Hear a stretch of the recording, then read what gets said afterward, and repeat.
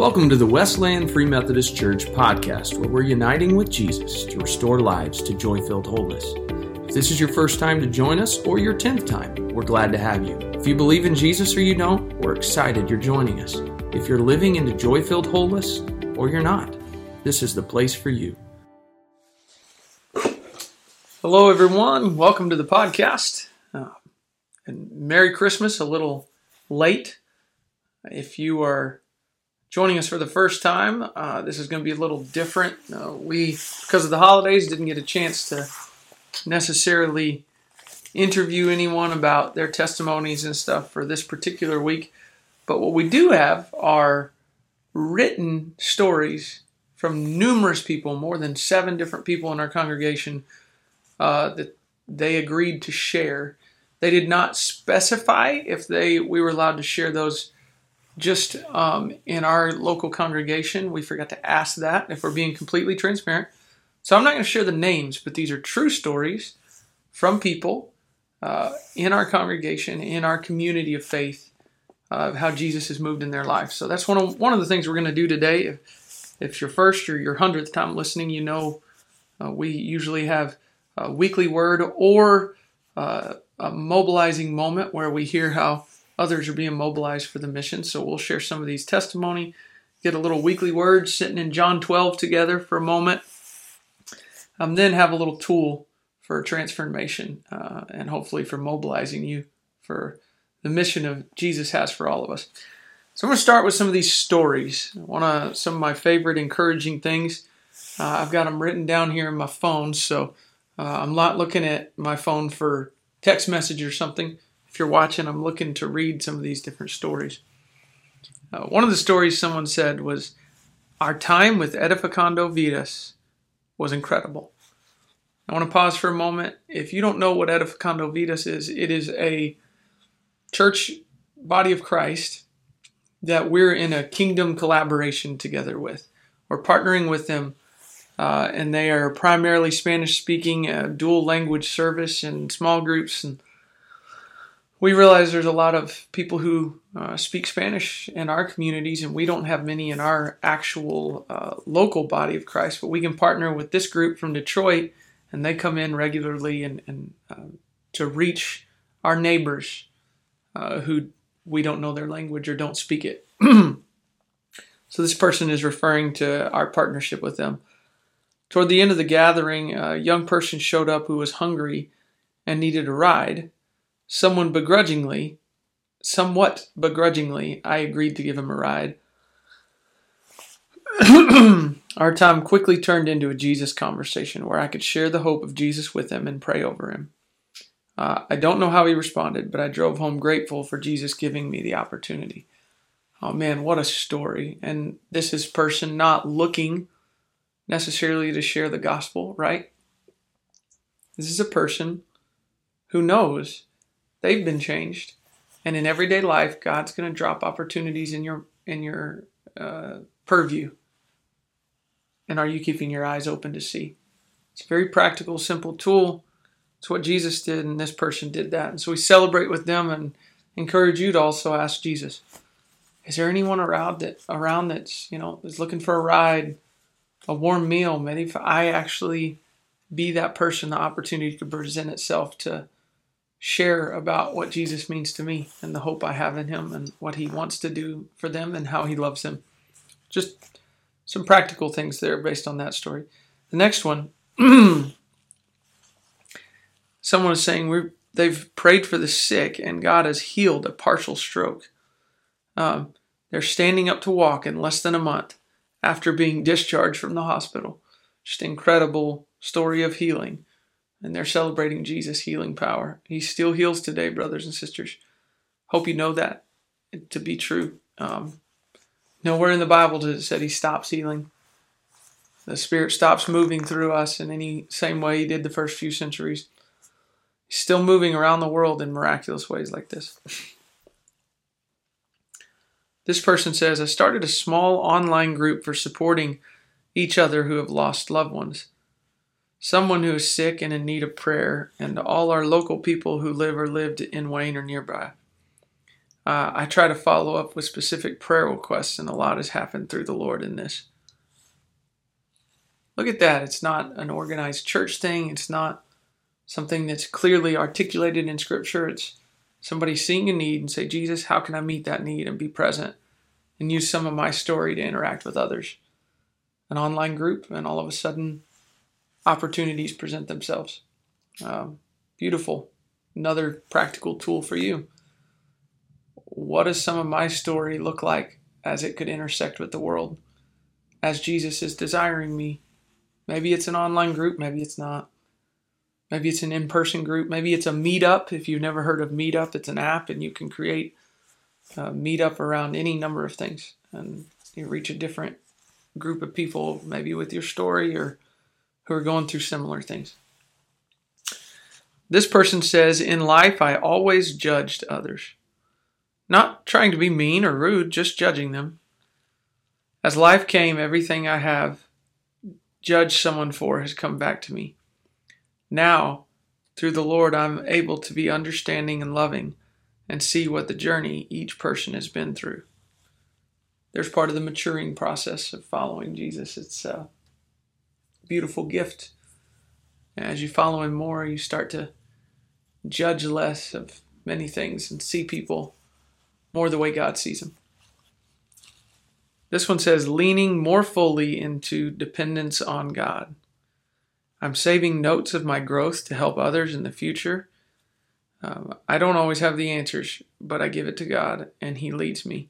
He upholds me and nurtures me through pain. The God who's with us in our suffering and junk. And one more on here. And we'll, every few months, if people send these in, I'll gladly share these. This person says, I feel more and more a lightness of being and peace, happiness, despite my trials. I refer to it as a bubbling fountain inside when I focus on the Lord, Jesus, and the Holy Spirit. One thing that helps is instead of being depressed when I wake to face another day, I reverse my perspective and claim joyfully I'm one day closer to experiencing the fullness of heaven. Someone who's becoming more and more light and peace-filled in a dark world. Maybe you need that today. Jesus offers that. And what a gift that he does. I want to take a minute now and do a little weekly word thing and out of John chapter 12. And in this passage, Jesus has just entered Jerusalem. He's right near the end of his earthly ministry. He's going to be arrested later this week in the storyline of the text. And right after he's entered and the Palm Sunday, he comes in and on a donkey, and there's people waving palms and clothes and all this stuff, right? After that's happened, it says this in verses 20 and following. Now among those who went to worship at the feast were some Greeks. These came to Philip, who was from Bethsaida in Galilee, and asked him, Sir, we want to see Jesus. Philip went and told Andrew. Andrew and Philip went and told Jesus. And Jesus answered this. The hour has come for the Son of Man to be glorified. Truly I say to you, unless a grain of wheat falls into the earth and dies, it remains alone. But if it dies, it bears much fruit. Whoever loses his life loses it. Whoever loves his life loses it. Whoever hates his life in this world will keep it for eternal life. If anyone serves me, he must follow me, and where I am, there will be my servant also. If anyone serves me, the Father will honor him. Let me stop there for a moment. So this story sets itself up with some Greeks approaching Jesus, some non-Jewish people approaching Jesus. But they don't even approach him directly. They go to one of his disciples, who also doesn't approach him directly. They tell to Philip, and then Philip goes to Andrew. And then Andrew takes him to Jesus. There's a lot of unique stuff in this passage. One of the things is just an awareness of maybe sometimes you and I are meant to be the Philip or the Andrews in people's lives. Not always, but sometimes we're meant to be the people who connect others to Jesus. Or maybe we're the Philip who says, hey, this is out of what I'm comfortable with or what's on my heart, but I think Jesus has more for you. Let me connect you with this person. I've done that as a pastor and as a friend. There's times where a professional counselor is better than me. There's times where someone else's experience walking with the Holy Spirit has been longer or more in certain ways than me. And I say, you know what? We need to connect with them. We see this in the book of Acts even sometimes where some of the apostles or disciples, they lead whole communities to Christ, but then Peter and or John or someone else comes later and offers a new level of things. Praying for them to be filled with the Spirit, baptized in the Spirit, whatever have you. We all have different roles, and so there may be times where you're the Philip introducing people to Andrew to help them grow in their understanding and connection to Jesus, or maybe you're the Andrew taking people to Jesus. But you all have a role in this. We have a role together in this. And we've got to make sure we're functioning in that and we're not just a passerby or standing and watching. There's an active role every one of us has in the body of Christ. Even if you're stuck at home, you're homebound, you're sick, you can be the one praying. I don't know if you've thought about this, but literally Jesus, the majority now, ever since he's ascended, you know what his major role is in Scripture? He is praying on our behalf. In the flesh, risen from the dead. He's praying for us. He's watching and praying, and he's not wasted. It's his body, and yet his main role is to give his Spirit to us, and he is praying. So don't discount your role if maybe you're not out because you can't get out for some reason regularly. And press into prayer. Press into prayer for others and for us. We need it. Next thing I noticed in this passage to unpack a little is right when these guys come to Jesus, he responds with a short little parable. The hour has come for me. Truly I say to you, unless a grain of wheat falls to the earth and dies, it remains alone, but it must die and it bears much fruit. Then he ties that to whoever loves his life loses it, and whoever hates his life in this world will keep it for eternal life. I think this is a fascinating little section. He intentionally, the Son of God, uses the language of wheat. And wheat, for it to bear fruit, if you will, the way the passage refers, not only must it fall to the ground, but it has to be cracked.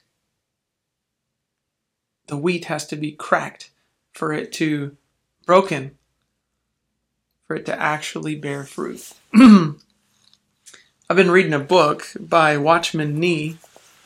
It's called The Release of the Spirit. A very fascinating book. But it unpacks a little of this idea as well. It says, one of the things that we don't do well in the church and helping people to walk into is a very practical tool. If you're a listener and you believe in Jesus, if you don't, man, this is for you too. You just choose to say, I believe in Jesus with my heart and mind, that he rose from the dead. He died on the cross for me because he loves me. And he wants me to be a part of the family of God. Like, you believe that and you're in. And this is for you too, anyone who affirms that. Our body, our mind, our spirit, the language of these things, when we are followers of Christ, the Holy Spirit comes and dwells in us. We pray daily, Spirit, fill me. Change my heart.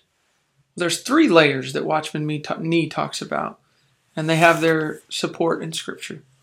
The innermost layer of us is the Spirit, our spirit. It's also where the Holy Spirit abides with us, where our spirit becomes in tune and in line with the Holy Spirit. The depths of who God made us to be when we're created in the image of God, all the way back in the beginning of Genesis. And unless we invite the Holy Spirit in to change that, it's tainted now.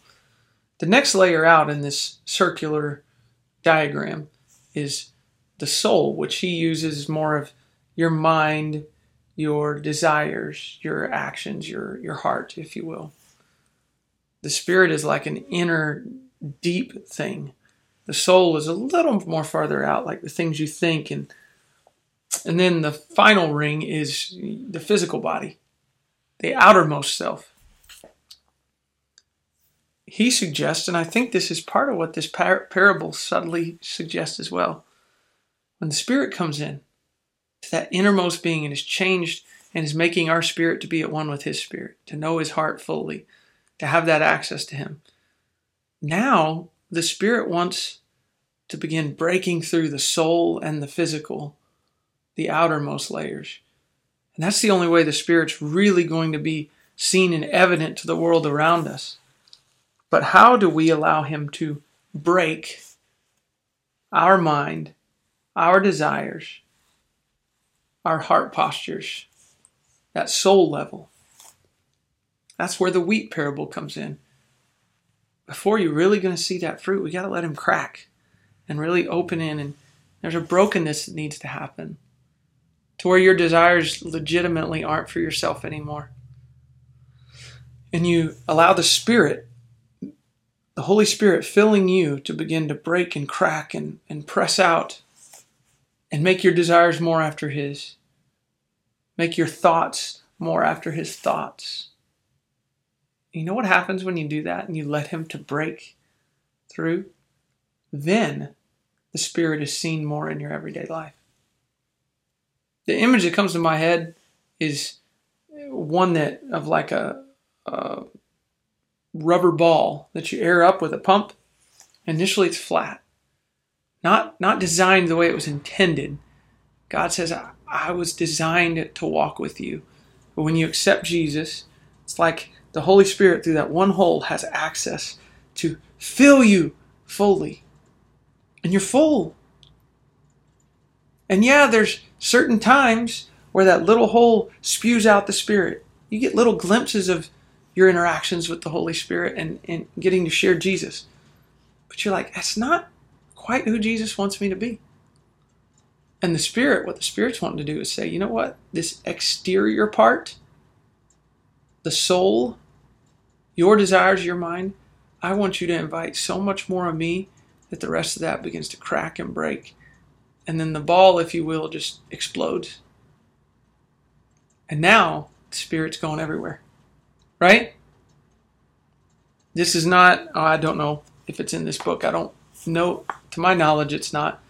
It's the imagery I have of being filled with the Spirit is, well, the ball's full, but guess what? Those things continue to expand, and eventually you just want the Spirit to overflow in your life to where your desires are irrelevant for the most part.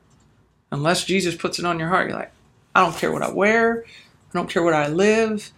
I don't care what I eat outside of honoring God with the food that I've been given.